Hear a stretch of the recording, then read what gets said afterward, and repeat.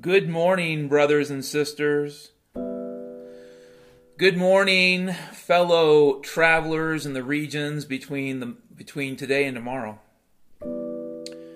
Good morning to the ocean-going freaks, to the seagull and the crab.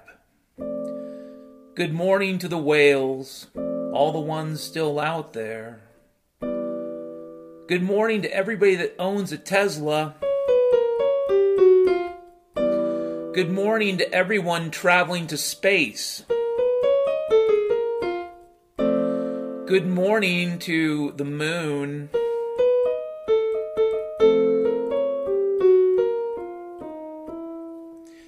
It is January the 25th, 2022, in the age and time of Boblimtok, and you could say to yourself, well, this all sounds so amazing, but wait. You know, like Ron Popeil would say, there's more. It snowed today. Yeah, it's right around 8 a.m. Tuesday. 8 a.m. Mountain Standard Time here in Utah. It snowed today where I'm at. Not very much snow, maybe about a quarter of an inch. A dusting, as they'd say when I was a kid. And when I call it snow, I really do want to use sarcastic quotes. And I don't need any angry emails from airline pilots explaining to me why all these airlines are flying planes that are empty of people, why it seems that most of the revenue for Alaska Airlines comes from employees traveling for free. No, I don't need to get into any of that nonsense with you. I'm just telling you as a former air defense officer that what you're seeing are not contrails. I don't know what the fuck they are, neither do you. And if you've got some dis-op motherfucker who says he was a drunken pilot for 50 years telling you they're contrails, you need to ignore that idiot, period. And if the snow looks weird and if it's extra slippery, that might be the little bit of soap they add, to help it to disperse in the sky, to keep the compounds from coagulating. Anywho, yeah, it snowed a little, but I gotta say that sarcastically.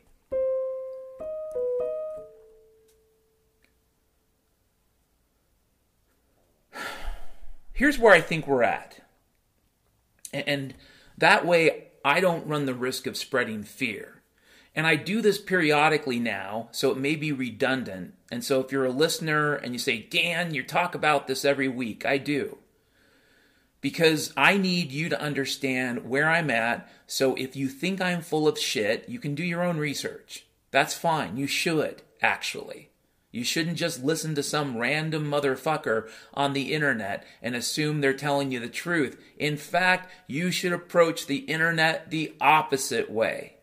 Okay? You should not think of it as some grand library in Alexandria where all the great thinkers are sitting around chewing the fucking fat, literally and figuratively.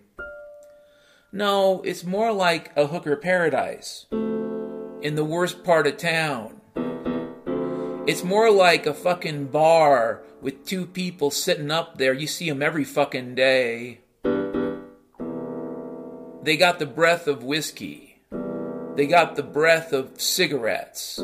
They got the breath of stale beer and stale popcorn, you fuck.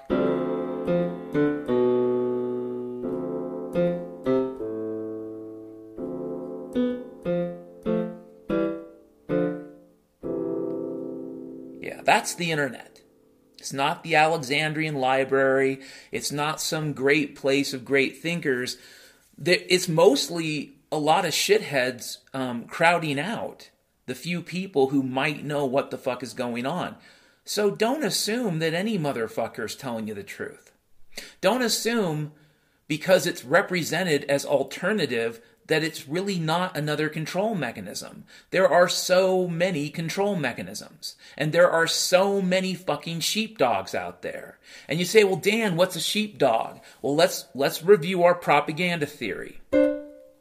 A fool, or a jester, is someone put into the public to take a serious issue and make it look like a fucking joke. I'm going to repeat that. In propaganda theory, the fool or the jester or the harlequin, their purpose is to take something real, something potentially catastrophic, and make it seem funny. That's the purpose of the fool. Okay? The purpose of the sheepdog is a little different than the fool. The sheepdog is supposed to have a pretty good reputation and be well known for being honest and true, assuming you can afford to pay the money to actually research all these fuckers, which I know I can't. So when someone says, I have a great reputation, I have no fucking way of rationally verifying that. The reality is, just like the conversation we had around consciousness and knowledge, it applies here too. You have a working brain. You have a working mind. You probably even know how to read. But the fact is, you don't know everything, and you might not even know enough. And so when you go on the internet and you come across some person, they might look radical, they might look edgy, they might look like they're opposed to the man or the system. But truly, folks, a lot of these are just sheepdogs. Their purpose is to keep you as the rebel, as the person looking for answers, to keep you inside the fucking fence. Keep you on the property. Maybe they let you wander a little bit off the property just to make it seem fucking real. But whether it's Alex Jones or Joe Rogan or many other these folks, their purpose is to be a sheepdog. They are in many ways a manifestation of the outer boundaries of what is referred to as the Overton window. And the Overton window, simply put, is the window of allowable thought, allowable discourse, allowable expression within the society. So there are a lot of sheepdogs out there, okay? And a lot of fools, and a lot of people telling you just total bullshit. And a lot of folks who are selling what I would call the simple Epicurean lifestyle with I don't want to know about it. And I gotta say, I'm okay with that in a way.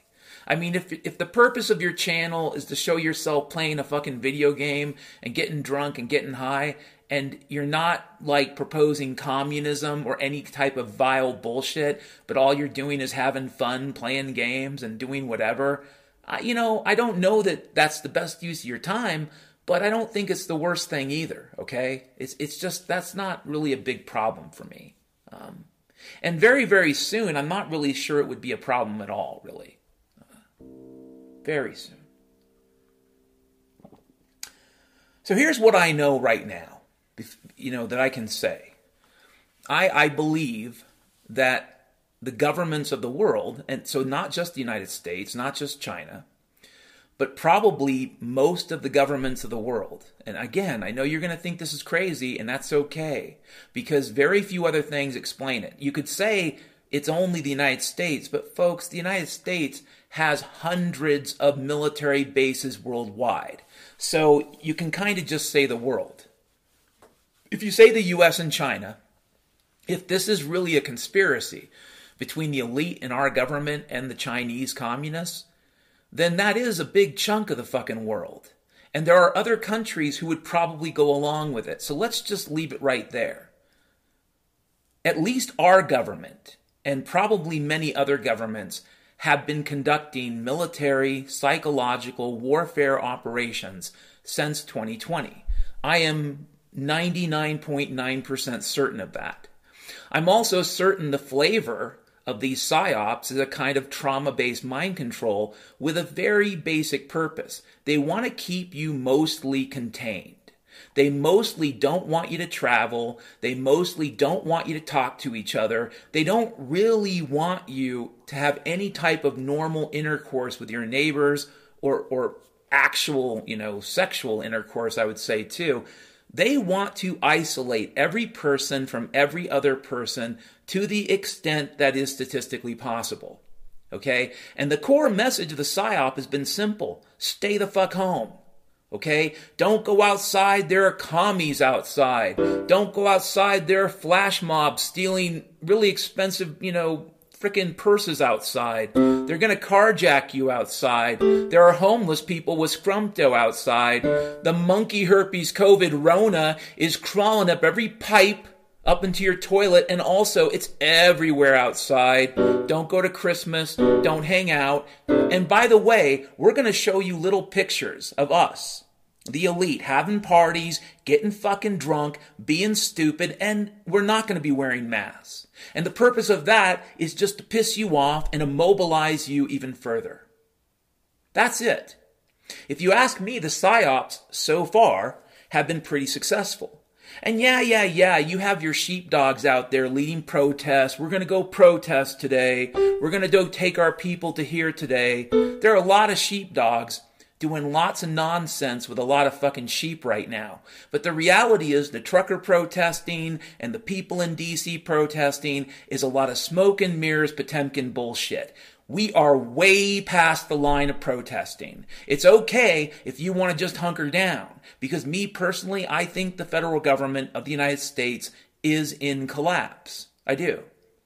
I also suspect that the Chinese government is in a very difficult situation right now. We don't know the real truth, and it's not the monkey herpes, but I believe millions of Chinese people are being murdered. I believe our government today, just as in 1989, is helping to cover it up. Okay? We are doing for the Chinese what we, frankly claim we would never do. And that is we are covering up genocide. We are covering up the murder of millions, and it's not new. Okay? Research Falun Gong. Research the Chinese organ trade business. And then you tell me whether or not the Chinese government, I don't mean the people are just like us, okay? It's not a racial thing.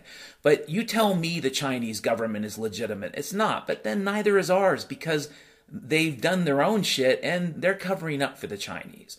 That's what I think could be the main purpose of these PSYOPs. China could be in a state of civil war.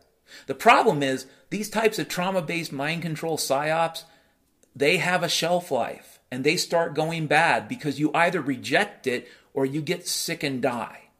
You reject it and you can get psychologically well again, or you keep accepting it and you basically have mismanaged diabetes, mismanaged heart disease, mismanaged cancer. You have a lot of suicides and overdoses, and a lot of people that just go fucking crazy and kill other people and themselves. So the thing about this type of a military psychological warfare operation is you have to be very fucking careful unless your goal is total chaos. If your goal is total chaos, folks, we've almost flattened the curve for that, I think.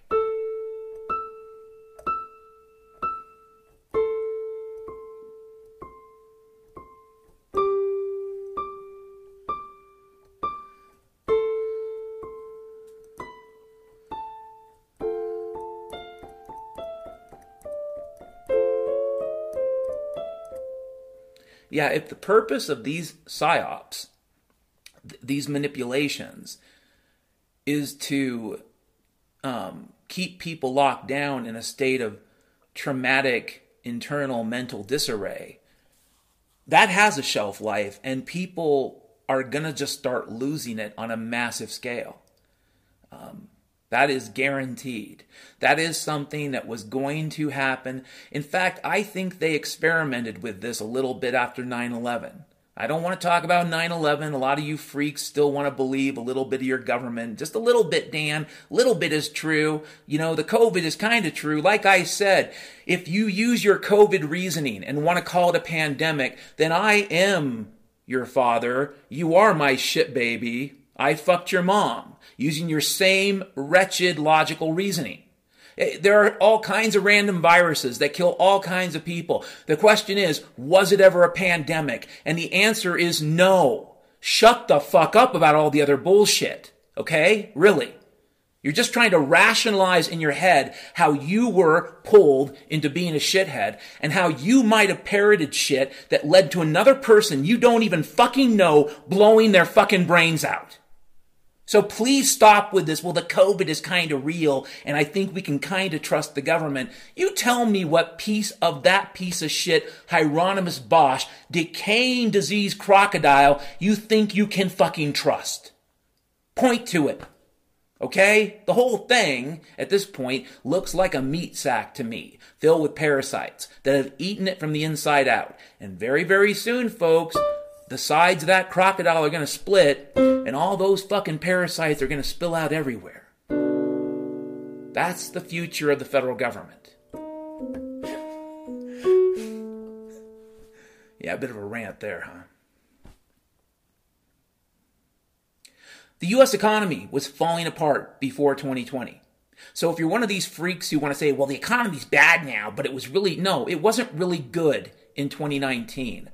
I have links to a podcast, The Unconscious Skier. I recommend it because a lot of people lived in a different reality after the great financial crisis. There were I think most people just barely struggling to keep alive or going underwater. And then there were people lucky enough to be in the donut around Washington, D.C., or in the military-industrial complex, or in the healthcare pharma, we're going to poison your grandma complex. And they had good enough jobs paying them good gumbo freak money. And they could live in a fantasy world. But the reality is the economy before 2020 was like a stranded, unconscious skier. In the little skier's head, they're up in the chalet drinking martinis with the underwear models. But in reality, the skier is slowly dying from the outside in. That is the U.S. economy since 2009. And it didn't get better in recent years. There was no recovery from the pandemic. This is just more smoke and mirrors bullshit and a lot of printed money.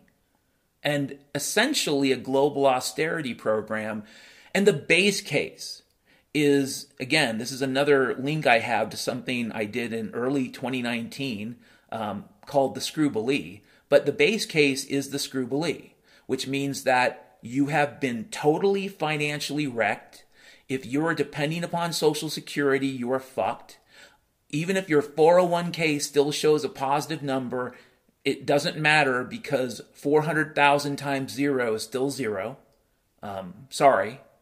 No, the best case scenario is the Scroobilee. At this point, I also believe that's true. The best case scenario is you and I and all of us have been totally ripped off again. And this was the big ripoff. And they're not probably. With the current government, there's not going to be another one. And with the current banking system, that particular one-armed bandit is dead. That is the truth of what's going on. They ripped off all the money they could, and like in the movie Goodfellas, once they stole every fucking thing they could steal, they set fire to the restaurant. That is the best case scenario, is what I believe at this point. And you really have to get your head on board with that, because that does mean that whatever retirement plan you had is gone. It's over. It's done. Me, I basically started coming to peace with this 10 fucking years ago.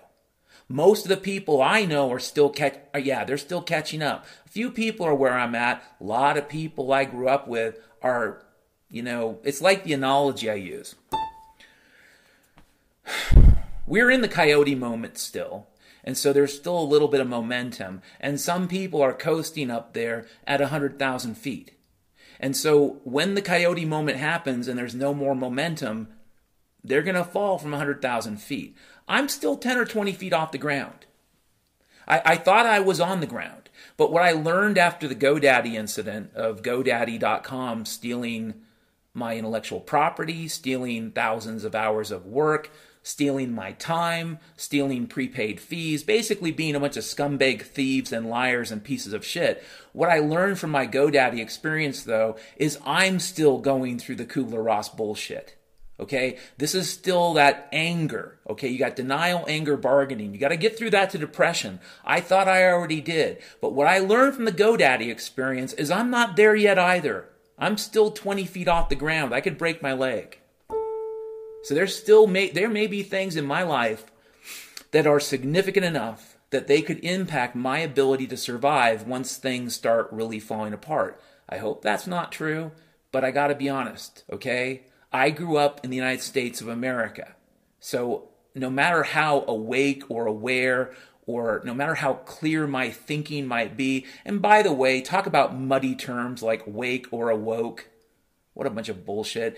Anywho, depending upon whether or not I see clearly, that's going to have a lot to do with how well I do. But anybody who grew up in the United States of America probably doesn't see that clearly. Probably doesn't. Sorry. Prior to the monkey herpes, a lot of CEOs in major corporations left their jobs and retired.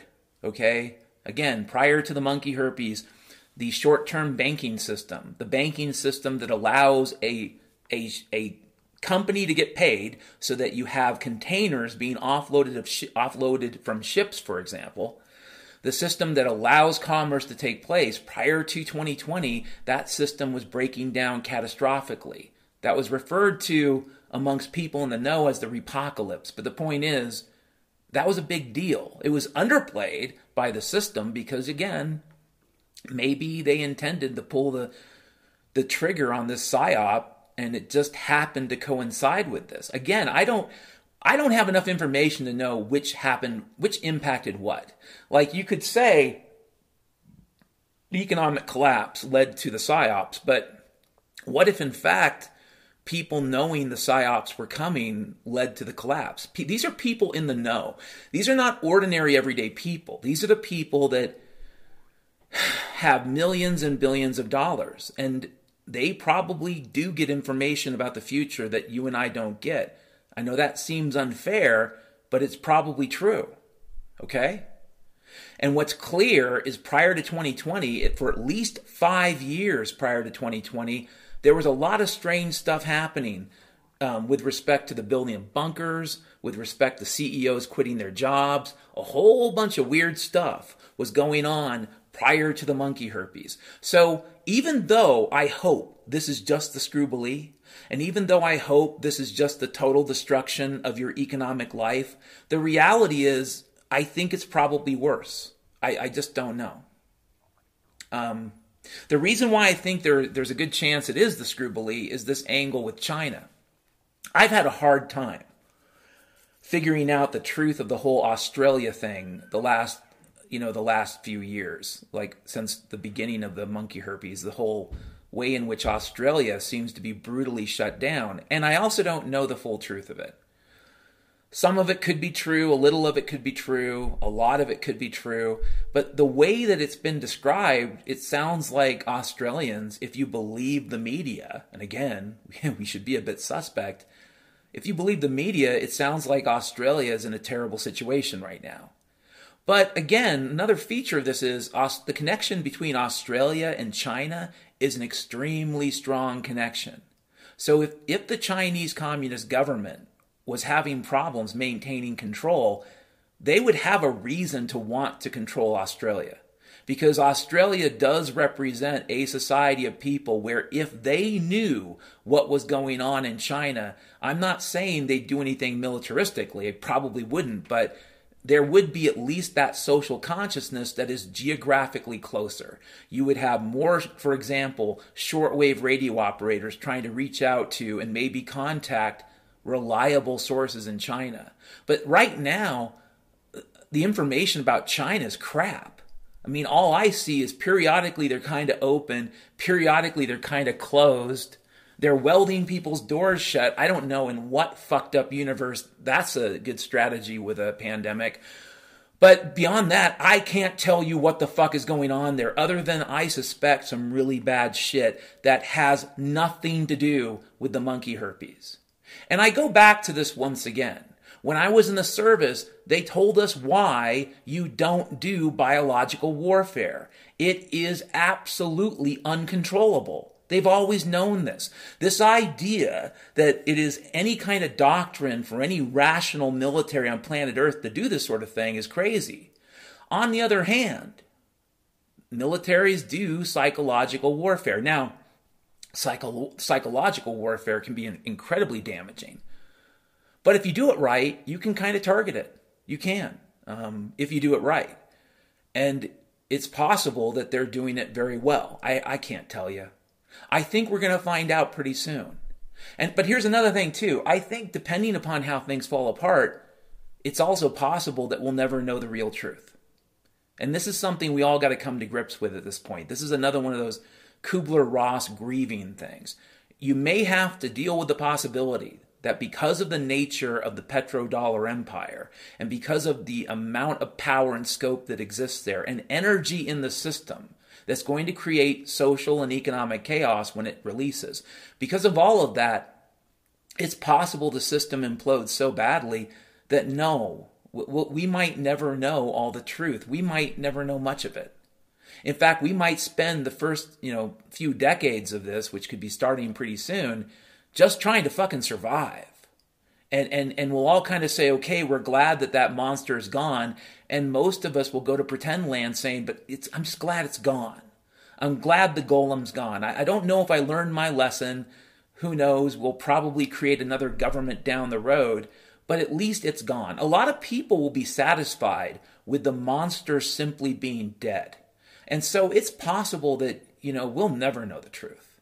That this system will crash that fucking bad. And there is no winner in this. This isn't like the end of the Cold War where there's going to be people going in to find the truth from other countries. We have achieved something that no empire in human history ever achieved. And maybe we only had it for 50, 60 years, but we had it. The United States controlled the world for about half a century. And maybe much of it for most of the last century. But it's gone, okay? It's gone. It was always based upon available energy, and we should translate cheap energy. It was always based upon a lot of gimmicks, and all of that stuff is worn out. There are a lot of folks who paint the picture of this being the United States, this being like Germany in 1933. And it's like, no. This is not Germany 1933. We've been there, done that. We did all that we needed to do to go through that whole life cycle. This is Berlin 1945. And you still got crazy Nazis and you still have crazy motherfuckers that could, in a figurative sense, end the world in a way. I mean, there's still the danger that an empire in collapse will go out with a bang and not a whimper. In a lot of ways, the collapse of the Soviet Union was a whimper, and the world is relieved for that because we did not need a nuclear war. That wouldn't have helped anybody. But the question is, will the empire, not the republic, I don't know if we have the courage to have a free republic again. I don't know if we have the courage to keep it. But the empire that destroyed the republic, it could choose to go out in a blaze of glory. It could choose to go out with every pistol being fired. It could choose to go out triggering World War III. And if that's the case, a lot of the nonsense around the Ukraine looks more serious. It does. But who knows?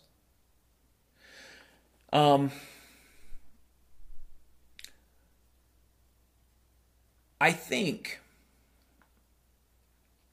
it's also possible, when we talk about the whimper, that the United States could have, and I've called this a soft civil war, but we could end up with a soft civil war. I worked in the military. I've been around enough officers to tell you something.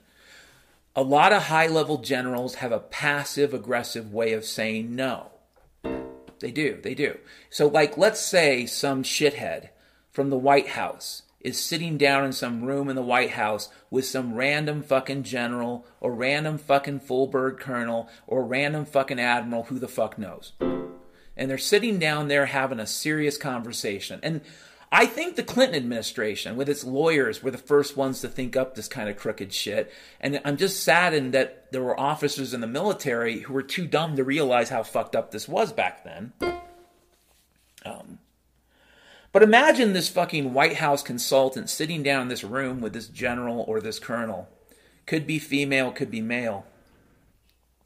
And the consultant says, hey, we got this project. We want to get this low-yield tactical nuke into the Ukraine, someplace, maybe near Kiev, but not Kiev, and blame it on the Russian separatists.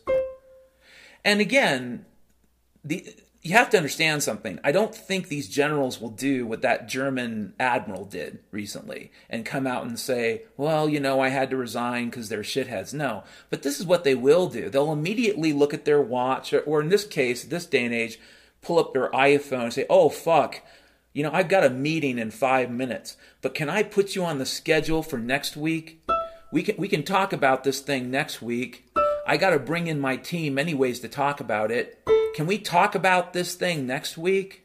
And then the general or the admiral, the full bird colonel or dude gets up from their chair and walks away.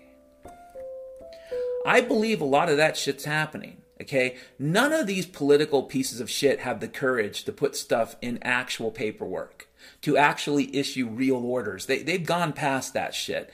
But I think some of these generals and admirals and colonels are beginning to realize that their escape hatch is because they don't have the courage to put this stuff in any type of real order. They don't have the courage to actually, for example, Syria.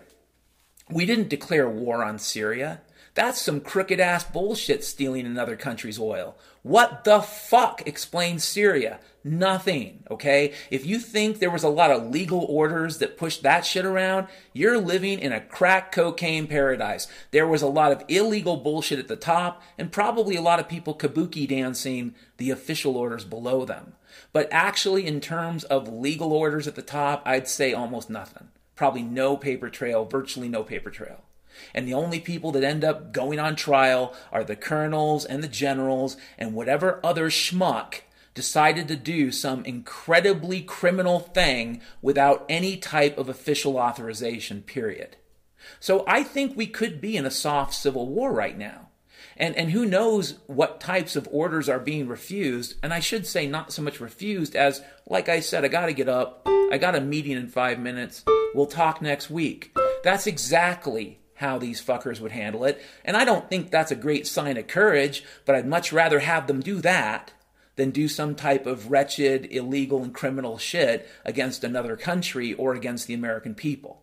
So I have a theory. I think a lot of high-level folks are doing that right now.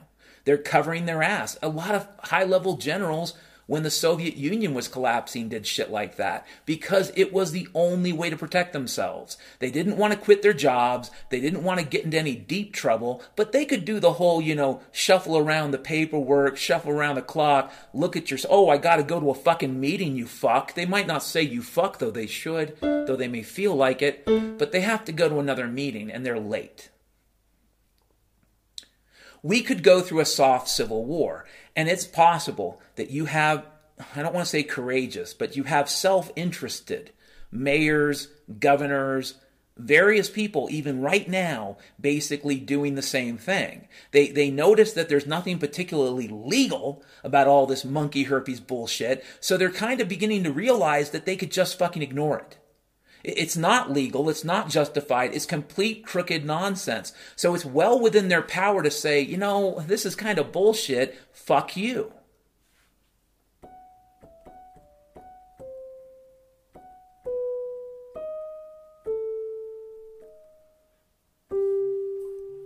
I don't know. I mean, what we're looking at could just be the screw bully. It could be related to China. It could be something worse. I have to tell you this because I got to say it. What we are looking at right now could be worse than just the collapse of the empire. It could be. And it could be that they think something worse is going to happen. It doesn't mean they have the evidence that it will. Doesn't mean they're right.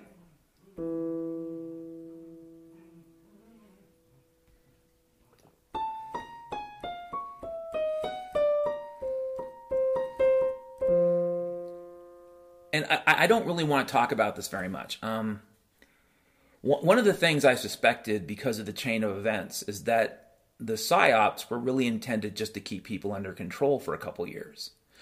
I don't think they control the schedule. The manipulation of the tempo of the PSYOPs indicates to me they're trying to stretch it out, which just implies they don't control the schedule. But it does look like recently the COVID monkey herpes PSYOP, it does seem like it might almost be over. I don't really know. It's hard to say because they could just be turning down the temperature because if they don't control the schedule and if it's worse than collapse, then some fuzzy event that they expect to happen hasn't happened yet. Now let's talk about fools. Like, Greta Thunberg is a fucking fool.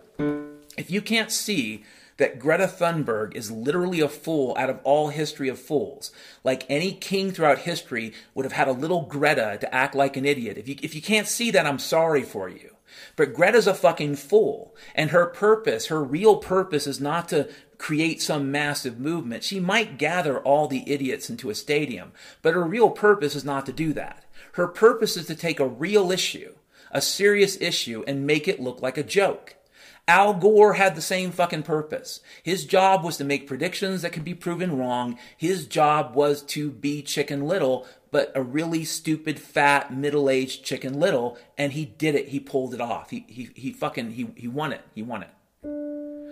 Al Gore was a fool, okay? So when you think about climate change and Al Gore and Greta Thunberg, understand, if you're pissed off at Greta, you might be a greater idiot than she is. Because she's a fucking fool. Her purpose is to be stupid. Being pissed off at stupid or the people that follow stupid seems like a waste of fucking time, but that's just me. In the last few years, I have noticed a lot of strange things in my personal experience of the environment. I don't want to talk about the newspapers or the magazines or the scientific studies. I'm not going to talk about shit I cannot confirm. What I can tell you is that the Puget Sound, compared to when I was a kid, is trashed. Now, do I know why it's trashed? I don't know for sure. I can just tell you it's fucking trashed. I can tell you there are a lot of salmon runs that are gone. And they're not moving to another apartment complex someplace else. They're just gone. I can tell you that the drought is not just, a monthly drought or a daily drought on the West Coast. It is a massive drought that has been ongoing for at least 10 years, probably longer. It's pretty bad. And yeah, periodically they'll pump up some rainstorm that added a few inches of water to the overall debt, but the overall water debt on the West Coast is incredible, okay? These are things I've seen with my own fucking eyes, too. So I don't really need someone to say, well, Dan, it's all bullshit. No, okay? The oceans are turning to shit, and I've seen this with my own eyes. That's not bullshit, okay? That's something that's really happening. Whatever the fuck they're doing in the skies, for whatever wretched reason, is really happening. You don't know any more than I do the reason why. If you want to say it's contrails, if you want to say they're flying empty planes around for some stupid fucking reason, maybe they are. But I've seen some of the insides of that industry, and I'm telling you, there's a lot of rinky-dink, sly, deep state bullshit that goes on in the airline industries. A lot. Not a little, but tons of it. A lot like healthcare. A lot of rinky-dink, Fed control. A lot of fucking bullshit. So, no, buddy. Don't quote from me, United Airlines, you fuck. Well, Boeing says, you know what, Boeing? If you can reliably keep your planes in the air so they don't kill hundreds of people once in a while, I'll listen to what you got to say, okay? But until then, fuck off, Boeing. Boeing said. Shut up. I don't want to scare people. You don't have reasons to be scared. You shouldn't be scared. No one should scare people. But what I would like people to understand is that there are people trying to scare you. And one of the possibilities is that they're trying to cover something up, and that's it. Sorry. I just need you to know where I stand. I don't think we're headed back to normal, whatever the fuck normal is or was. Normal gave birth to this fucking nightmare. So if you think normal was so fucking great, you're talking about the mother of evil, you stupid fuck. So we're not going back to normal, whatever the hell that was. Next topic.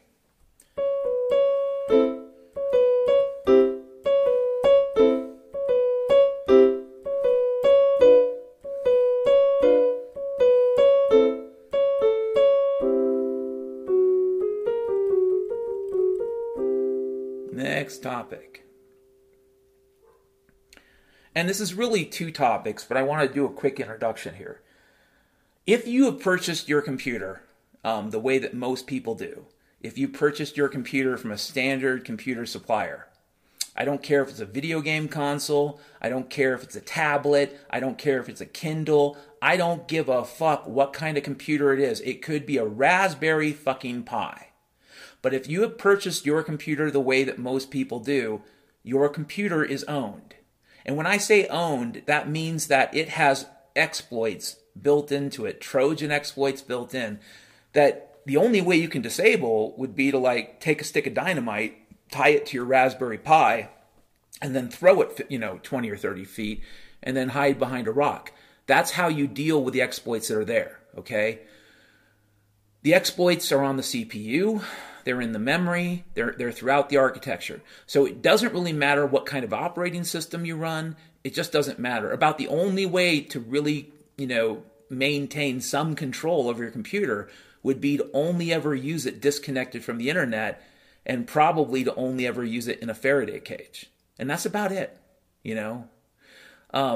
There was a movie from 1998 with Gene Hackman, and he would only use his computer basically inside of a Faraday cage, not connected to anything. And it seemed ridiculous at the time, but looking back, that might be the only safe way to use a computer that you would just go buy. Because the computers themselves, every significant part of them, is controlled by the national security state. The CPU has national security control, the government has national security control over your CPU, over your memory. So when people say things like, well, I can do this or I can do that, before we have the following conversation, you need to know that if you bought your computer any old random way, I don't give a fuck if you run a VPN, okay? Because they can still fuck with you with Trojans even if you use a VPN. If you bought your computer the way that most people do, your computer is already owned, okay? There's nothing you can do about it, like I said, other than use it disconnected inside of a Faraday cage.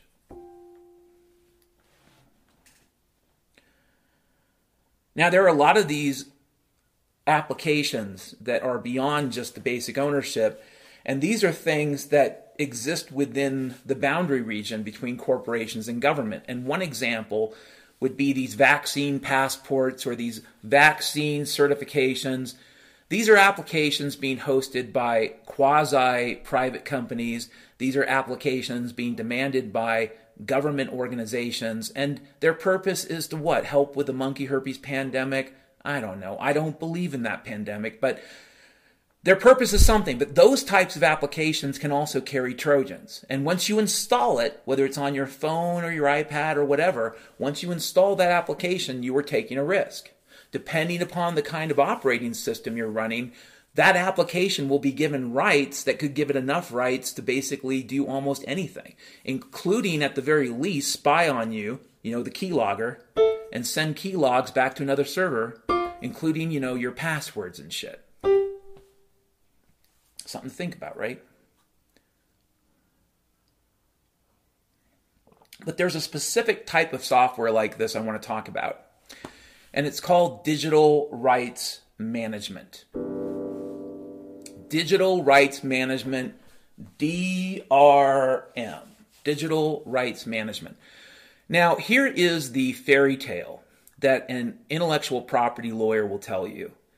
There are thousands and millions of starving artists, painters and musicians and videographers out there.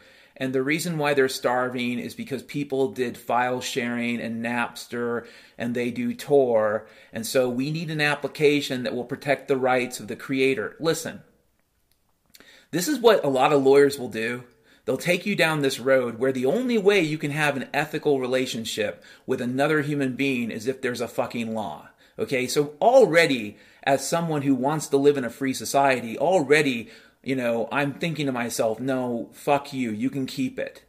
But the basic fairy tale argument is that these systems protect your intellectual property. As someone who just got digitally raped by GoDaddy, I can tell you, this stuff, whatever version of it people use, doesn't protect shit. But what it does do, what it completely does do, it allows the deep state to have another way into your computer. Digital rights management has access to parts of your operating system, parts of your file system that put your computer at risk. They can also be a way to do denial of service. They can, hijack your web browser. And again, people use their web browsers to connect with the outside world. DRM, apparently from what's happened to me, because I'm about to tell my story, DRM can do a lot of crazy shit. DRM was impacting my mouse behavior. DRM was impacting my websites, my browsing history. A whole bunch of browsing history just magically disappeared, and a whole bunch of other stuff magically disappeared. And again, I'm pretty certain it's the Amazon Video Services DRM bullshit. It also means I can't use Amazon any longer, despite the fact that I have thousands of dollars of movies and shows I paid for on there. And why did I pay for them? Because I was trying to do the right thing on the Death Star, which is often about the dumbest fucking thing you can do, really. I'm not saying you should go out and, kill people. Don't be like a stormtrooper. But what I will tell you is being a good little boy or girl on the Death Star does not help you. Believe me, doesn't.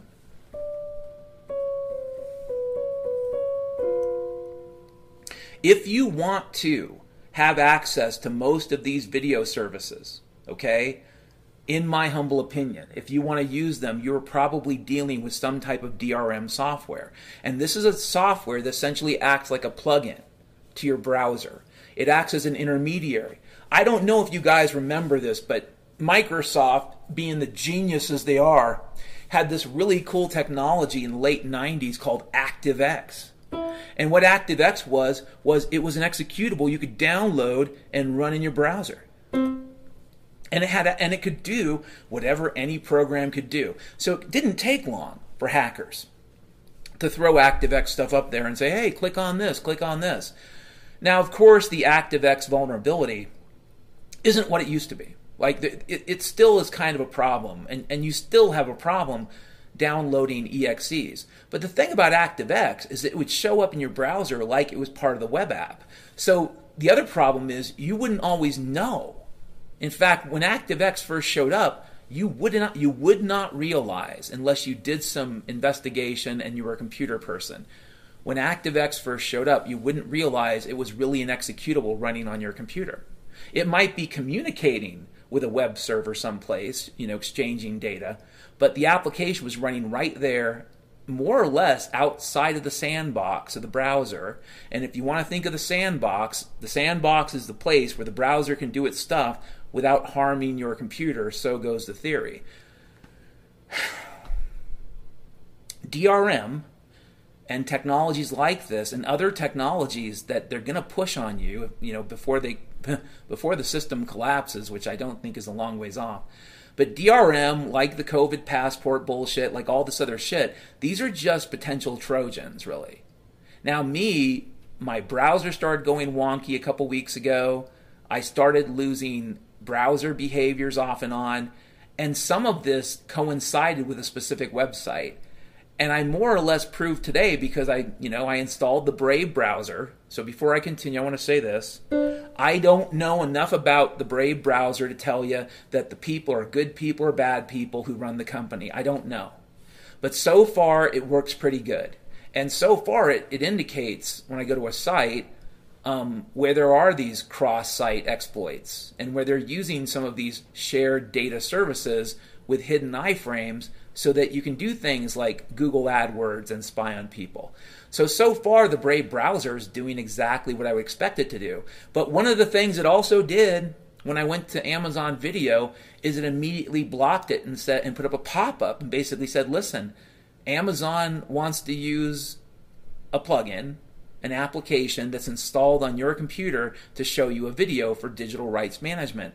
You have to approve of this before you get to watch the video. And Brave goes through the points of making they don't control it, it's a Chromium thing, blah, blah, blah. But I gotta say, it was kind of a wake-up call when I got that message, because I should have known with DRM how invasive it would be.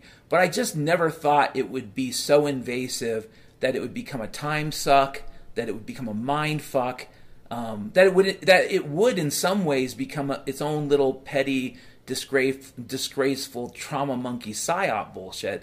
But yeah, DRM is another way they can fuck with you. I would say at this point, given the nature of the internet in the United States, the NSA, the CIA, and the deep state have enough control. That doesn't mean they have total control, but they have enough. They have enough that when they feel like they need to throw a switch and turn things off, they can do it. And they can even be more precise than that. They probably have enough control that they can take over people's computers and shut them down. They're probably not going to pull out the big guns until they need to. Though I'm sure there have been hackers over the years that understood how the tools worked and used them themselves. I don't think the deep state is going to use these tools until they have to, but when they need to, they will. Like I said, even if you don't install DRM, and so you don't choose to watch these videos the way that officially you're supposed to, I wanted to make the point, chances are your computer is still basically exploited. It's just that the exploits that are on your computer, the ones that are there when you buy it, those are ones that they save. I don't think the deep state uses that stuff willy-nilly. I think a lot of crooks figure it out, but I don't think the deep state has an interest in using that stuff until they have to.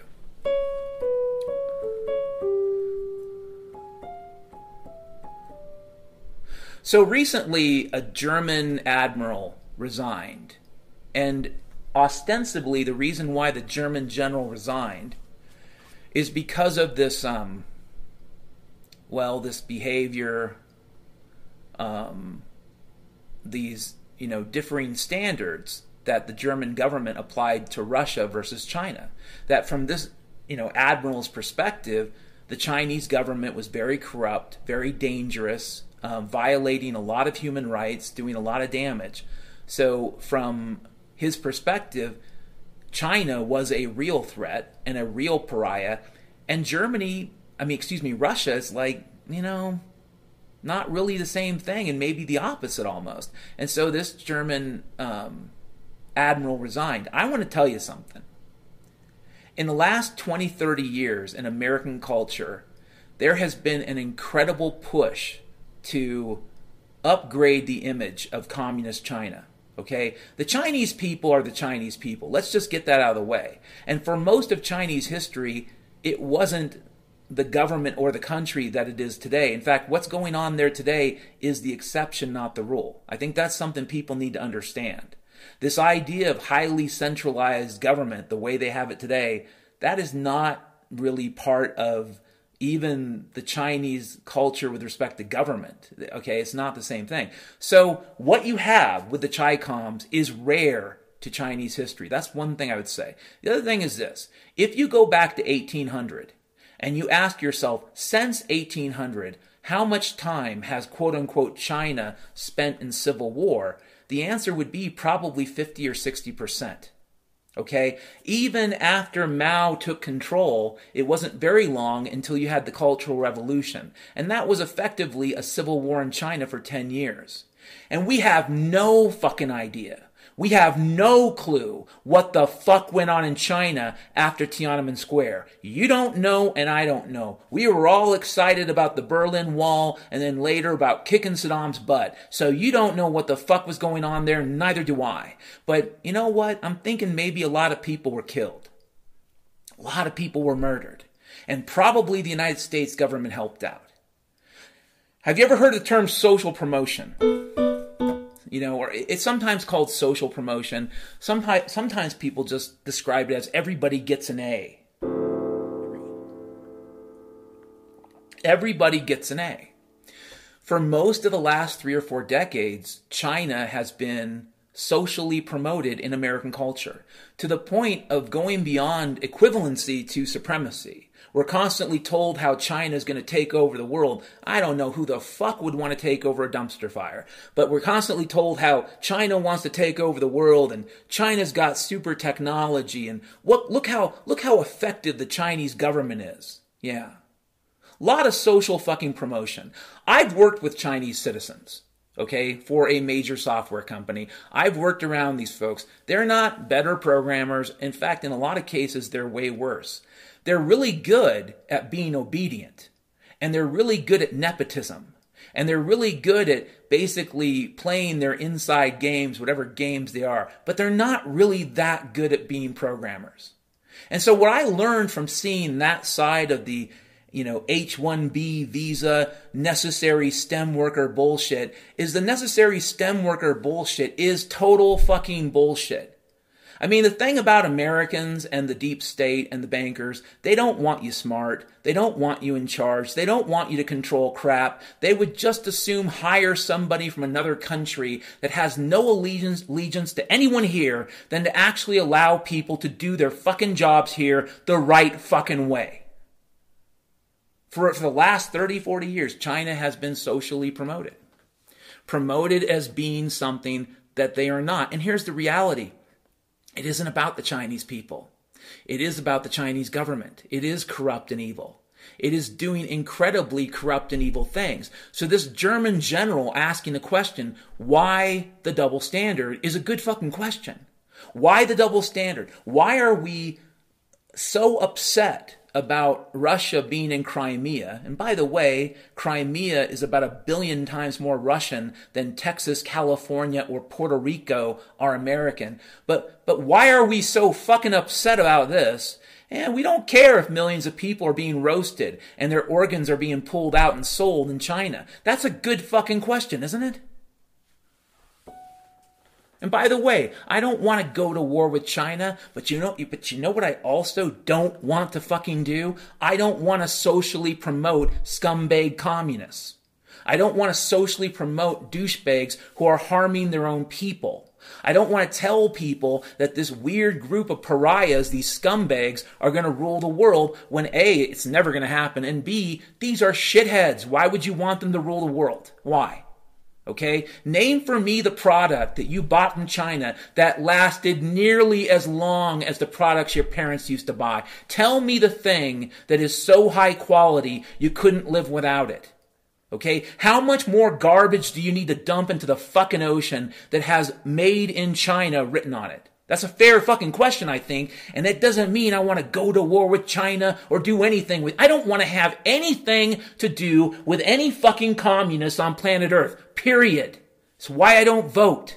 It's why I'm not a Republican. It's why I'm not a Democrat. Because I hate communists and I actually mean it.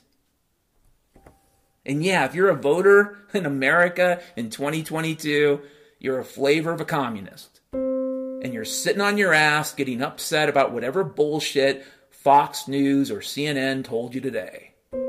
I don't care if you're a liberal or conservative, Democrat, Republican. You're a nasty, dirty fucking commie. You want your commie money. You want your Federal Reserve. Hey, Jerome Powell, are you going to save me today?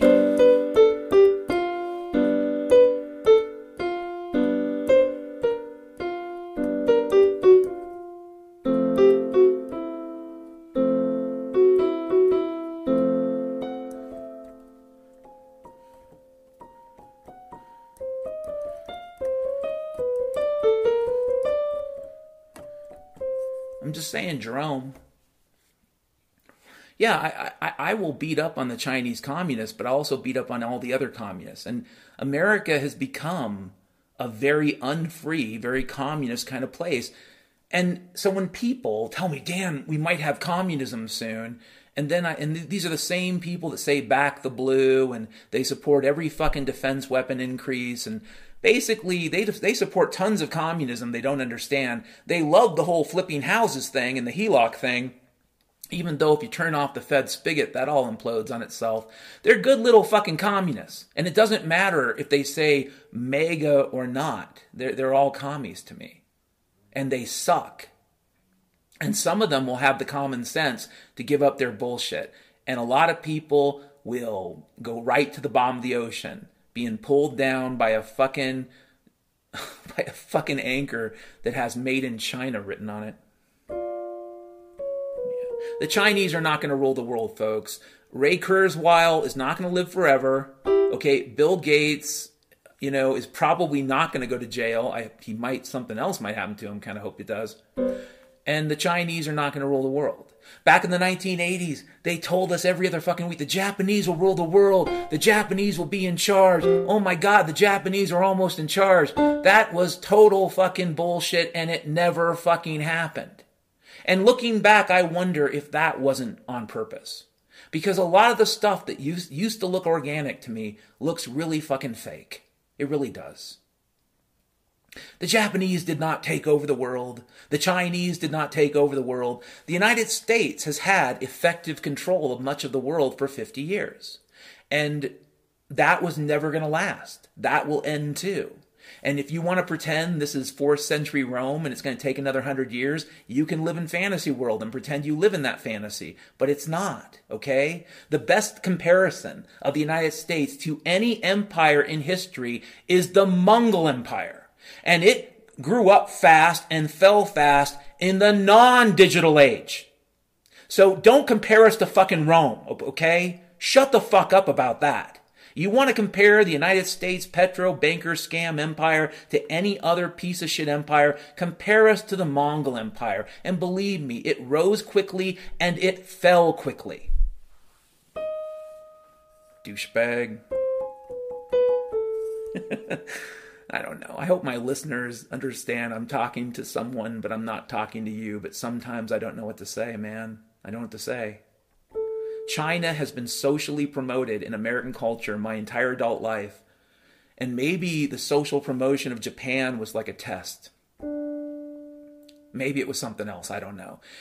This isn't a question of equivalence, okay? I don't really care about the racism thing, all right? This is a question of the governments. And the Chinese government specifically has been socially promoted to the point that celebrities have said things about the Chinese government that are completely fucking outrageous, but they say them like, well, you know, aren't they smart because they do this and they do that? And it's like, dude, do you fucking know how many millions of people are going to die because you said that, so it'll take a little longer for people to say no? Just to say no. People will say no. After you, listen, you can see a lot of people get killed eventually if it's indiscriminate, and the communists do that pretty well. Eventually, if it's indiscriminate, someone you know is going to get killed. And eventually, they kill everybody you know. At that point, what the fuck do you have left to lose? Answer nothing. Next topic. Here's a quote from Dr. Freckles. Great science fiction forces you out of your paradigm. It doesn't keep you trapped inside. Dr. Freckles. What does that mean? Okay, so we know what science fiction is. It's a form of literature, can be in a movie, so it doesn't have to be literature. But the point is, it's a form of fiction where people are usually talking about the future in a technological or scientific context, usually. Usually, it's either the background, the foreground, part of the character story, but the point is, something about it deals with a speculative future involving science and technology. That's more or less a definition of science fiction. Now, there's a lot of science fiction that tells you shit you want to hear, okay? It's like the Jetsons stuff. When I watched the Jetsons cartoon as a kid, and I'd call that a kind of science fiction. It may be low-level sci-fi, but it's a kind. But when I watched the science fiction cartoons, the Jetsons as a kid, I kind of assumed that that was going to be my future. And the reason is simple. That cartoon, came out, I think, 10 years before I was born. So I figured, well, shit, it's got to be close by now, right? 90 minutes from New York to Paris undersea by rail, right?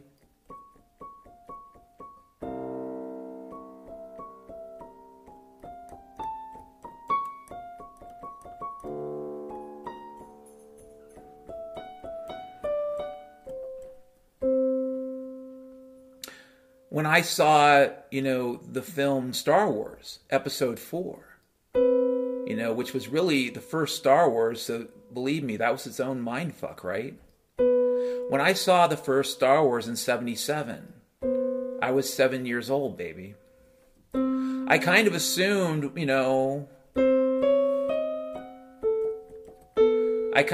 by this time we would be flying in spaceships. We would be traveling in airplanes going faster than the speed of sound on a daily basis. I assumed by this point in time, the physical manifestations of technology would match the expectations. Now, you can tell me all you want to about, well, Dan, we got the internet and we got virtual reality. Shut the fuck up. You have a cage. You have a dog collar. You have a tracking device. Shut the fuck up. We were supposed to have technology that would free us, that would allow us to go further into space, further into the ocean, further to Antarctica, which seems to be just as closed off today as it was 100 fucking years ago. I mean, I guess unless you're a billionaire, right?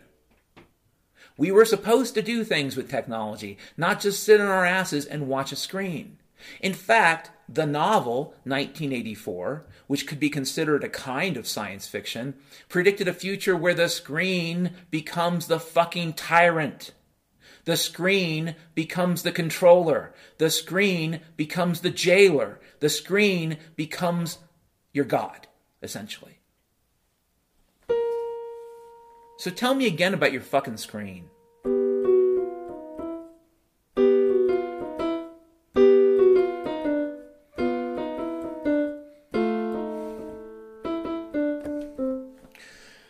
Yeah, I'm kind of like not holding it together very well. Anyways, a great science fiction writer by the name of L. Neil Smith died in 2021. He wrote a book, a story. He wrote a book called The Probability Brooch, and I have a link to a version of it on Amazon in the notes. L. Neil Smith, in The Probability Brooch, presents a possibility that the future of America could have been radically different, that America could have been different if a few things had been different. Like if in the Declaration of Independence, if it had said not just the consent of the governed, but the unanimous consent of the governed, that one change in language, according to L. Neil Smith, might have been huge. It might have led to people questioning what really was a coup d'etat in 1787 and a radical redefining of the goals of the revolution. What we wanted to be was free. And what they immediately did, the quote-unquote founding fathers of the Constitution, is they took your freedom from you and then they sold it back. And at first the price was zero if you were a good white man. But eventually even you would have to pay a fucking fee, and that's when you would get upset. And that's when they're going to use the racial tension, because then they can have other people say, well, look, we got hurt for so long. You deserve to be hurt. I literally heard that bullshit at an Uncle Ike's in 2020. I made a good argument, and the response from this freak was, well, now everybody gets to burn. And what I wanted to do was clap. And we were all in fucking masks, but I wanted to clap and applaud, because even if it wasn't the intention of this dumbass commie freak to say this, they were speaking the truth. They took your freedom in 1787 and then they sold it back to you. Hooray, hooray, hooray. But what L. Neil Smith said is, what if one thing had been different? What if one little thing had been different, and instead of the consent of the governed, it was the unanimous consent of the governed? Then maybe this could have been a free country instead of a fucking empire. Great science fiction pushes you out of your paradigm. It pushes you out of your beliefs. It goes beyond what they tell you is going to happen. In some ways, George Orwell's 1984 is not as good as L. Neil Smith's The Probability Brooch. And I'll tell you why. Because Orwell keeps you trapped in a cage. He more or less almost paints a future of pathetic inevitability. And it really did just kind of happen anyways, didn't it? L. Neil Smith says, you know what? It didn't even have to be. It could be completely different. We do not have to give in to the idea that tyranny is unstoppable. If we will criticize the perpetual motion machine, if we'll criticize the crazies, why don't we criticize the crazies who tell us that government can't be stopped? That sounds fucking, you know what? Government self-destructs, motherfucker. It's not only that it can be stopped, you almost don't have to if you're willing to wait a couple hundred years. But for the most part, governments destroy their fucking selves, baby. They destroy themselves. They will eventually blow up. And yes, they can be stopped. The sad truth is, often, the people that do the stopping simply replace it with another shitty government, which is too bad.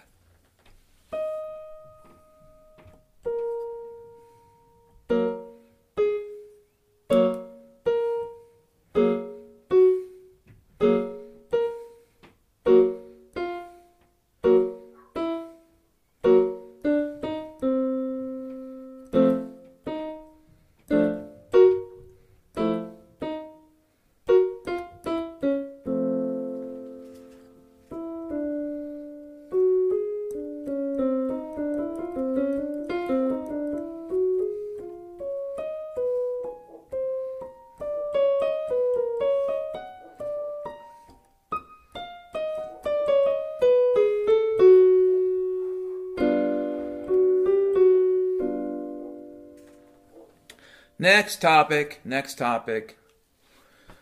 Guess I'm kind of angry today, right? So I did debate back in high school, and I don't know if that was good or bad. Looking back, I think it was a waste of time. I wish I'd spent more time with the electronics geeks and less time with the people that wanted to be lawyers and senators, but that was my, crappy childhood, not yours, so fuck you. But I did debate in high school, and I remember I was at this one debate tournament where, all these young people who think they're so fucking smart are having one of these pseudo-rational conversations, and one of them had to do with Hitler. Like, this dude says, well, what if there had been a good Hitler? What if there had been a Hitler who only did good things? Like made sure you had the roads and the hospitals and put bad people in prison? What if you had a good Hitler, Dan? And, looking back, my answer actually was, the kind of like, well, I don't know. That seems kind of difficult to work through there, buddy. I didn't really want to go too deep into it at the time. At the time, it was almost too serious a conversation for me because I didn't really take any of it that seriously. And a lot of teenagers don't.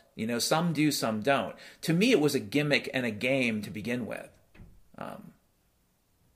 But again, the argument goes like, well, what if there's a good Hitler? Yeah, he's all into the party and all into like some of the stupid, ceremonial bullshit, but he doesn't go around starting wars. He goes around stopping wars, and he doesn't go killing people. He saves people. What if there's a good Hitler?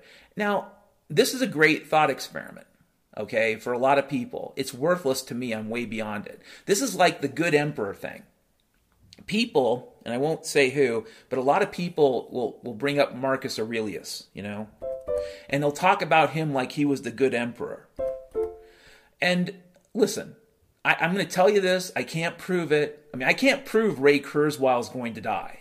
He says he's going to live forever. I cannot prove he's going to die. But I tell you with near certainty that Ray Kurzweil, despite all of his living forever bullshit, will die. And I can tell you with certainty, though I can't prove it, that there was no such thing as a good emperor. There's no such thing as a good Hitler, okay? The reality is this. If you have things you want to achieve in this world that are righteous and good, especially if you're a Christian, you can do so by forcing people, or you can do so by persuading people. Now, let me ask you a question about the life of Jesus, and let's just compare this with Hitler. Did Jesus go around, pulling out a sword and pointing that sword at people's throats, saying, blessed are the meek? I mean, can you imagine him giving the Beatitudes speech while threatening people with a sword? Can you imagine him discussing that, actually discussing a righteous life while threatening people? It's off-putting and bizarre. And later, Christians did that. Later on, Christians took the truth of Christ and they corrupted the fuck out of it. But can you imagine Jesus Christ going around the Holy Land with swords pulled out, threatening people as he talked about the love of God, as he talked about the kingdom and the kingdom life? I don't think that would have worked. And here's the thing. There probably were fakers who went around doing wretched, stupid shit like that. And that, of many reasons, is one of the reasons we don't know of them. Okay? Jesus was the real thing on so many levels, but he demonstrated it in his life. So if you tell me, what about a good Hitler, or are there times when it's justified to use force? My answer is, if you tell people the truth, like if you say to people, there's a catastrophe coming, and it's really bad. It could be so bad that it's going to basically change everyone's life, and a lot of people won't make it. Yeah, I think if you tell the truth, some people will go crazy, especially given all the, the lying that's been going on. Some people will lose it. Some people will deny it. But if you tell people the truth, some will listen. Jesus knew this. Jesus lived his life this way. If you persuade people who listen to the truth, those are the people you want to help you. You don't want the people who cannot be persuaded on your team. I don't care how many fucking guns you have. I don't care how much concertina wire you have. You don't want people on your team that don't want to fucking be there. And if you think the answer to your problem is forcing people to be there, then guess what? You're not the good Hitler, you fuck. And you're not the good emperor, you fuck. There's nothing good about forcing anybody to do anything. Even if you think it's the right thing, it's still not good. Fucking good Hitler. Next topic. Crazy. Communism. So here's communism. We're going to steal all your shit, but we're going to give a little bit of it back to you over time. We'll keep your wretched soul barely alive to make more shit that we can steal. But we're going to kill you. That's communism, okay? Communism is the ultimate grift. It is where the Constitution ends up. If you want to know where selling your freedom and then paying for it to get it back ends up, it ends up there. It ends up with them barely keeping you alive for whatever wretched purpose they have, giving you just enough to keep alive, giving you just enough to keep doing your stupid shit for them, but they're going to kill you anyways. If they don't kill you physically, which they probably will, they will kill your spirit, they will kill your mind, they will kill your future. So for all intents and purposes, it doesn't matter what they say, they will kill you. That's communism, okay? That's where you end up. If you go down the road to thinking that voting and having cops and armies is a great way to solve problems, you end up in that world and you get treated like shit. Have you been mentally aware the last couple years? Maybe, I don't know, maybe some people out there are the higher level slaves, and so they can mostly pretend that none of it was happening. But most people I know were brutally aware of everything that was fucking happening. Every kind of existential assault that happened in the last couple of years because of this stupid fucking bullshit.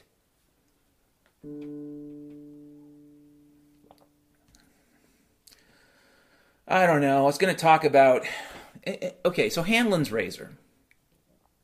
And this is going to help us think about this whole having power versus not having power. Because again, I don't believe in good Hitler, but after this, who knows? Maybe you'll think there is one.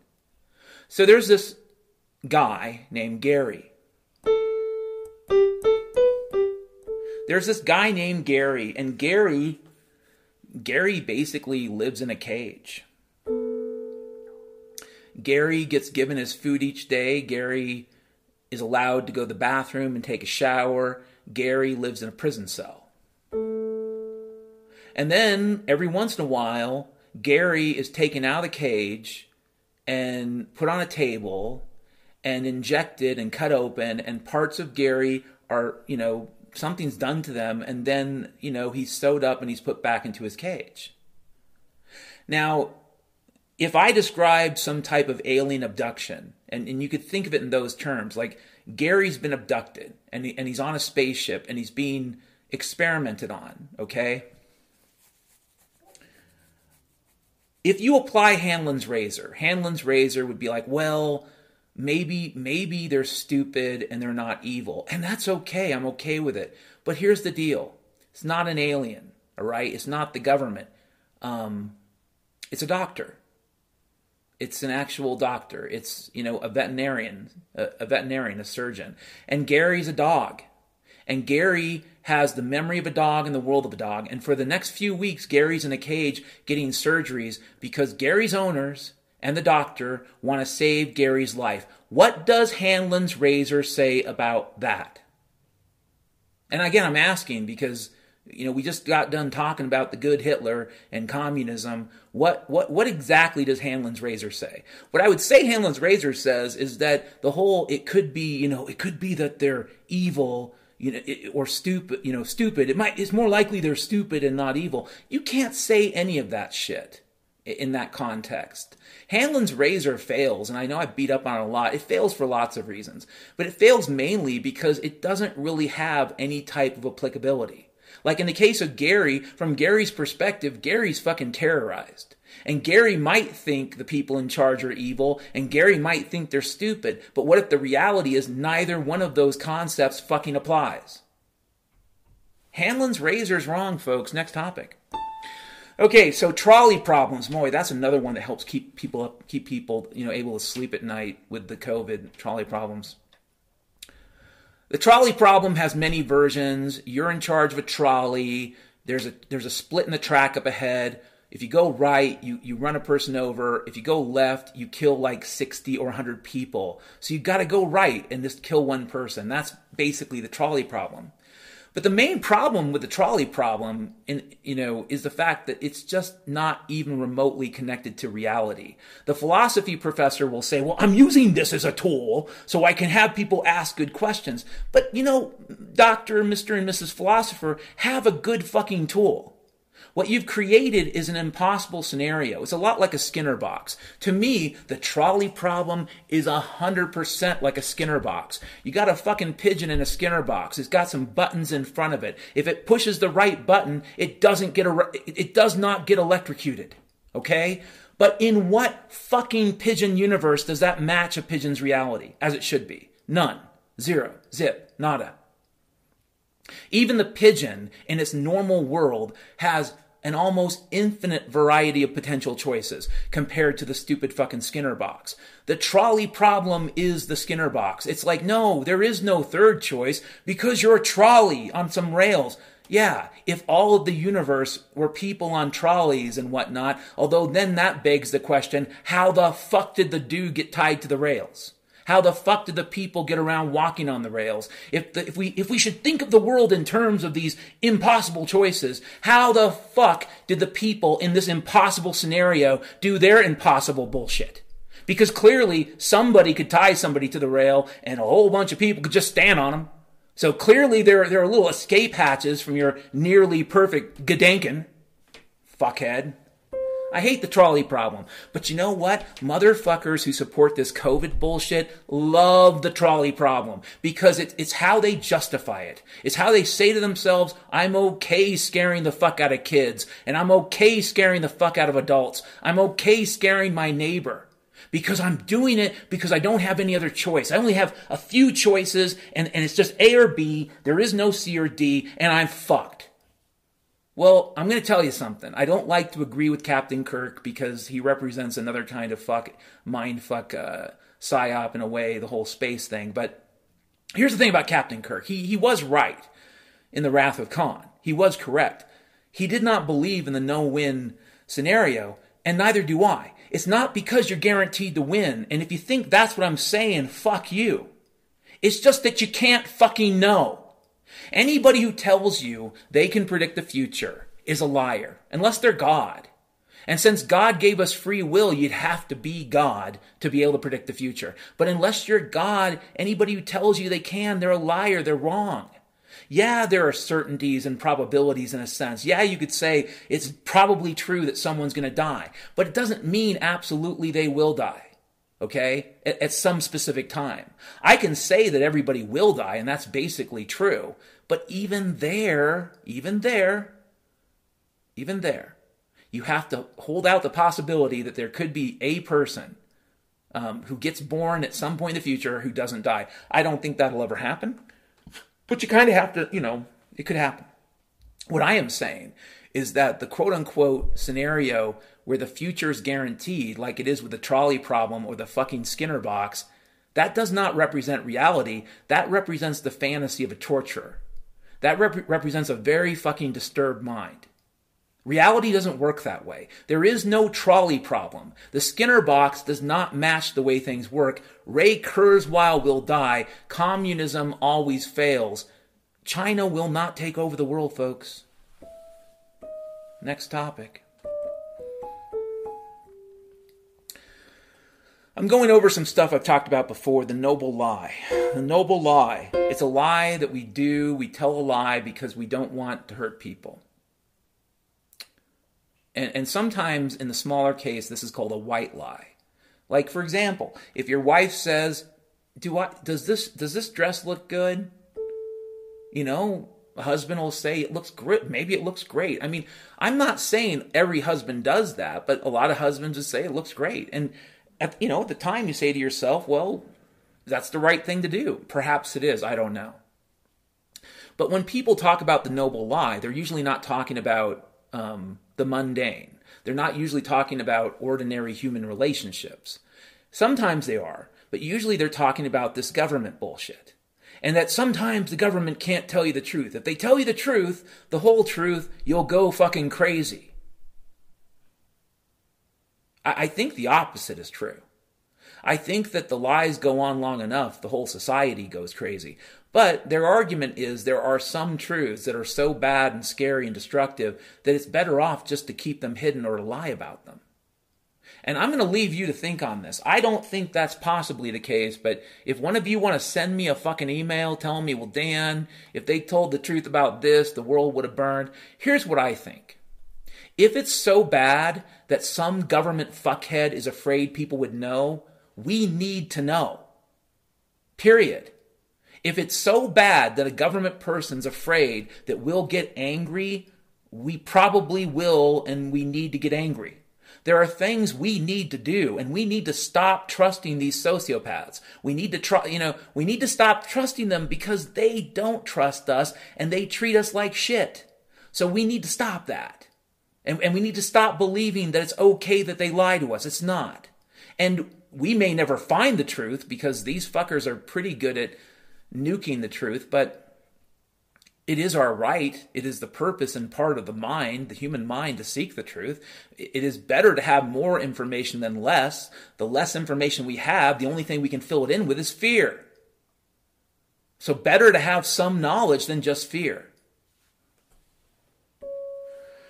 The Milgram experiment. Okay. So I've been thinking about the Milgram experiment off and on the last couple of years, and I was thinking about the incident at Boys State in 1988, where I was a counselor, okay, for people 1 year younger than me. So essentially, I was 18, and all these kids I was being a counselor for were 17. And there was this one day towards the end of Boys State where I was bored, and these kids were bored, but we were all kids, we were bored. And I said, why don't you all load up into the elevator and try to go up a floor? Now, I've talked about this before.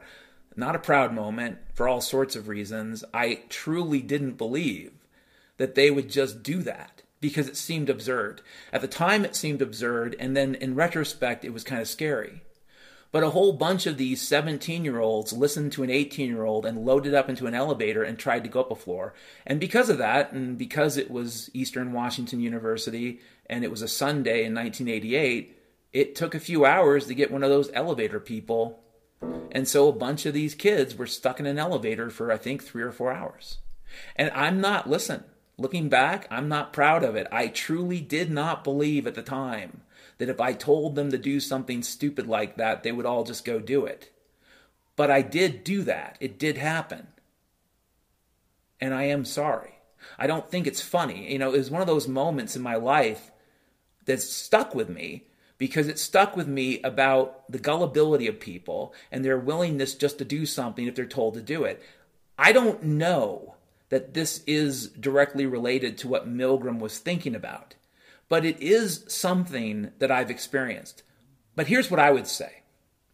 It's probably true that there are a lot of people who will do what they're told to do. And, in some ways, Boys State in Washington State is one of those organizations that's prepping a bunch of young people to sort of be the future leaders of whatever. And so in some ways, you've already got a group of people that are predisposed to following orders. They've all been through their public schools. They've all had their Prussian training. And so in some ways, you could say, well, this is predictable. Yeah, it was an absurd command. It made no sense. Why would they all do this? They didn't really use any of their individual reasoning really in any effective way. They just all decided to do something stupid. And that's another thing, too. You can chalk this up just to teenagers doing stupid shit. And all I did was propose something really stupid to do. And that's also a category. The Milgram experiment was an attempt at trying to understand why it was so many Germans during World War II followed orders participating in the execution of millions of people. It was a question that Stanley Milgram had, and a lot of people did, because at the time he was doing his research, there had recently been the trial of Adolf Eichmann in Jerusalem, the trial for his war crimes. And Eichmann was basically an administrator, a bureaucrat. If he ever did kill anyone, it was something he chose to do. It's unlikely that he was ever ordered to kill anyone. He might have been in charge of an organization that was organized to kill a lot of people, but he himself probably never had to see people get killed unless he wanted to. I don't know enough about Eichmann to know whether or not he enjoyed killing, enjoyed watching killing. That's not even relevant. The reality is he ran an organization that enabled the killing of millions of people, but he never did have to see it, hear it, or smell it unless he wanted to. The problem with the Milgram experiment is you've got this guy in a room with an administrator telling him to do something, but the guy can hear the screams.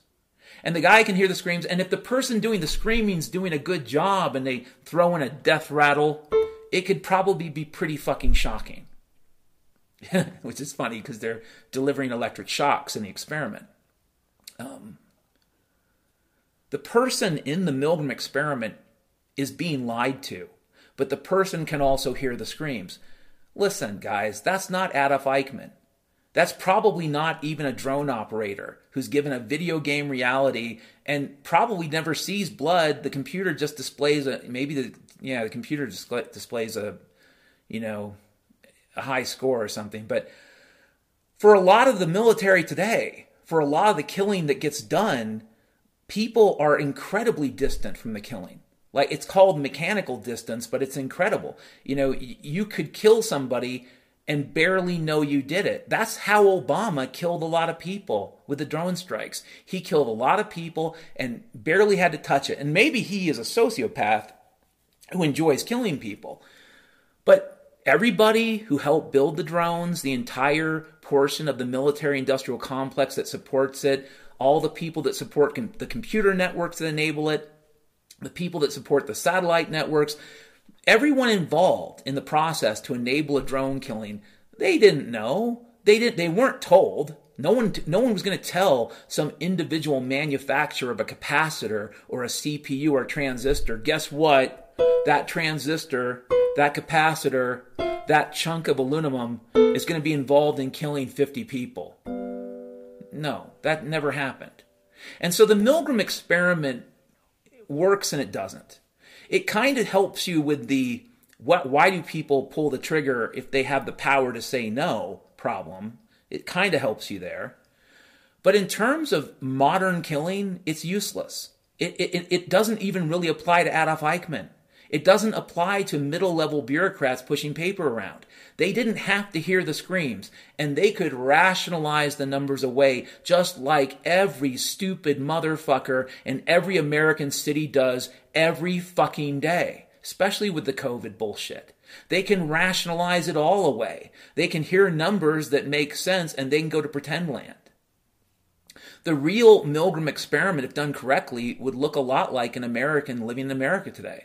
You don't really have to hear the screams if you don't want to. You can tune into the screen, the tablet, the TV set. You can watch another reality. You never, ever, ever even have to know that you participate in anything that would kill a bunch of people. You're so distant from it, you don't even get the echoes of the pain.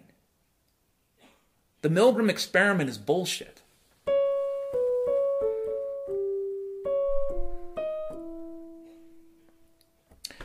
My sister Nancy was a breast cancer survivor. She died of cancer in 2012. My mom was a breast cancer survivor. She died of cancer in 2010. I mention that because this whole breast cancer survivor thing is discussed until they talk about the second or the third cancer, the one that finally kills the person. And then this people kind of pretend they never said breast cancer survivor. But they were both breast cancer survivors. And I can't tell you precisely why. Could be genetics, could be environment. I suspect it's a little of both. I kind of think that the environment is doing a lot more damage to us genetically and in terms of our everyday life than any of us realize. A lot of people I've known have gotten cancer. A lot of people I've known have had to make significant lifestyle changes because of cancer. There's reason to believe that TEPCO, Tokyo Electric, aka General Electric, after Fukushima, followed orders to burn radioactive waste, not to deal with it. You don't deal with radioactivity by burning it, but to spread it all over the prefecture, all over that part of Japan. So if there were cancers, they would be statistically distributed. Okay? They made a decision to spread cancer around so that their legal threat, their lawsuit threat, would be diminished.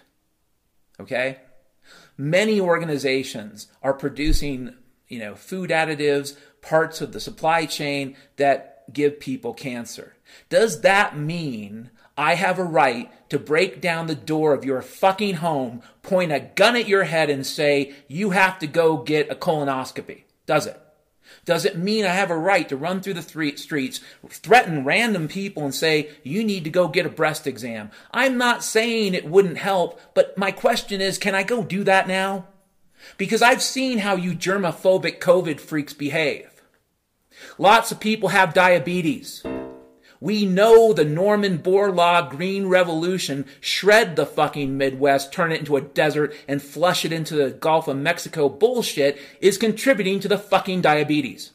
Do I have a right to go around the Midwest setting those Monsanto farms on fire, destroying those fucking grain elevators containing that wretched poison? Do I have a right to do that? Now that we've seen how COVID gives us the right to do things? Yeah, I'm beating this one for a simple reason. I've gotten a lot of stupid, noble lie, trolley problem, handling bullshit from a lot of motherfuckers with respect to the COVID. So my question is, when it comes to cancer and diabetes and heart disease, can I break down your fucking door? Can I force you to take a test now? Is that okay? And if you say, well, Dan, those things, they don't threaten you. Well, but they do involve things that do threaten me. They do involve a food system I don't control. They do involve General Electric and companies like that lie to you about pollution that causes cancer. So yeah, I think there's a few fucking doors that apply. And clearly nothing's being done. The cancer problem's not going away. So the question is, in the defense of save one life and flatten the curve, can we form shock armies forcing people to get a colonoscopy? Or maybe, and I'm just spitballing here, that would be fucking stupid. You want to understand why I think a lot of you are fucking stupid? Because what I just described has more of a basis in the current healthcare context than any of this COVID bullshit. But I don't think any of you would be okay with this. I don't think any of you would be okay with me busting down your door and forcing a camera up your butt. I really don't. So why the fuck do you think you have the right to go to my door, to go to my job, to go to my grocery store, to go to my fucking life with a gun and say, participate? Oh boy, buddy. Yeah, things will get stupid. If that's your plan, if you think that's a good idea, if you're a good voter and you support that, shit will get really fucking stupid in a way that's going to turn your life upside down.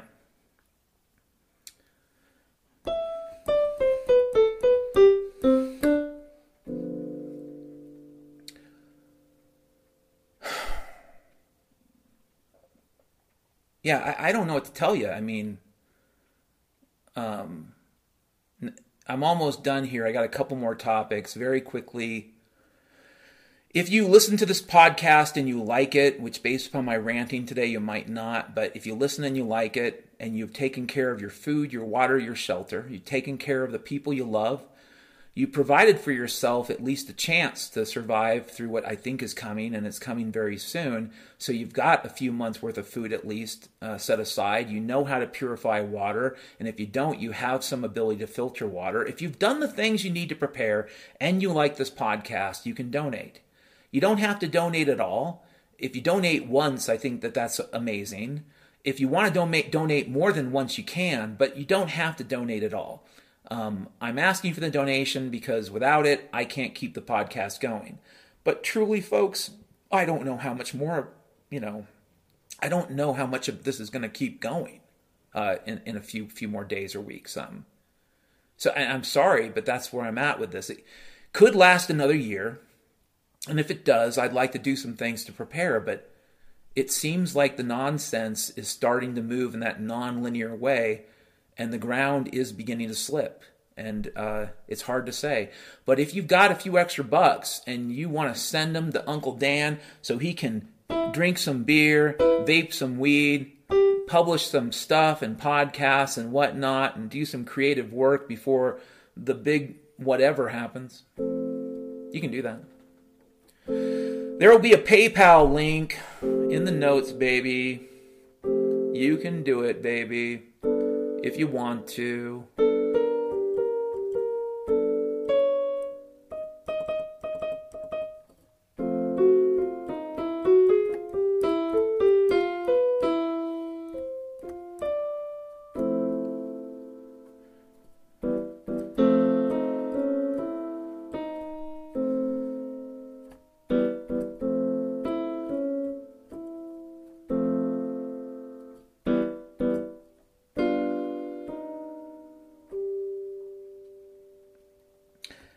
And one last thing. I have a cousin, his life is private, and I try to respect that. But I do believe in the power of prayer. So I'm going to ask you. I'm not going to give his name out. I'm not going to tell you very many specifics. I will tell you he's a good man. He is a teacher. He is an instructor. He is a professor. He is someone who has spent his life dedicated to scholarship and continues to do so. He has a family that loves him. And as I've been telling Jesus the last couple days, my cousin has more work to do. I think we all do. Just because I talk about difficult times does not mean the world is coming to an end. In some ways, in many ways, the world may just be beginning again. And so we need people like my cousin, even though he probably doesn't agree with much of what I say, we need people like him. His work is not done. So I'm not going to give out his name. You don't need to know his name. I'm going to ask you, if you can, if you're a Christian, if you could say a prayer today for Dan's cousin. Jesus will know who you're talking about. My cousin is in a very bad situation in the hospital. And he needs your help. And his work is not done. And I know that he's not special in the sense that anyone is. I mean, I know that lots of people are dying and lots of people have been killed. And so selfishly, I'm talking about one person in my life that I care about. But I am asking if you have the time today and if you can say a prayer for my cousin, do so. Ask Jesus to help him. Ask him to intercede. Ask him to heal him. And whatever happens, happens. But like I said, my cousin's work is not done. So here we are, almost 10 a.m. Holy smokes, I've been jabbing for too long, right? Here we are, almost 10 a.m. on Tuesday, January the 25th, 2022, Bo Blimp Doc. And I've been ranting bad today about stuff I'd talked about before, but like I said, I'm trying to keep things clear for people. You know, if I'm going to podcast, I don't want to deceive people. I guess the message I'd leave you with is this. I am convinced that, best case scenario, the collapse of the empire is going to happen. The collapse of the dollar is going to happen, and I don't know that it's that far off in the future. And it's possible that this stupid psyop has been used to manage that. It does seem like using dynamite to remodel with. I mean, it seems dumb to me. It seems dumb to manage collapse with these types of psyops, but maybe. But I also think it's possible that the psyops are intended to buy time to prepare, to buy time for people in positions of power to deal with something that they won't tell us about because of the noble lie. They won't talk about. They're afraid it would scare us, whatever. And if that's the case, it could be worse. And if it is worse, here's what I'll also say. It does not mean it's the end of the world. It also doesn't mean you should give up all your power to the good Hitler. There are no good Hitlers. There are no good emperors. It is arguable that the reason why we ended up in this shithole context is because people believe in that bullshit, that fairy tale bullshit. That does not exist, okay? There are no good tyrants. And if we want one chance in hell at survival, the only way is freedom, period. We need water, we need food, we need shelter, we need air we can breathe. And I'll tell you something else. Human beings need to be free.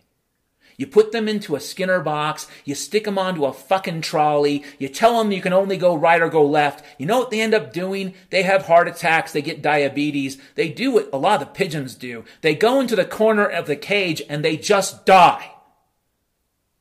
You need food, you need water. You need air you can breathe. You need shelter. And you and I both need to be free. Have a great rest of your day.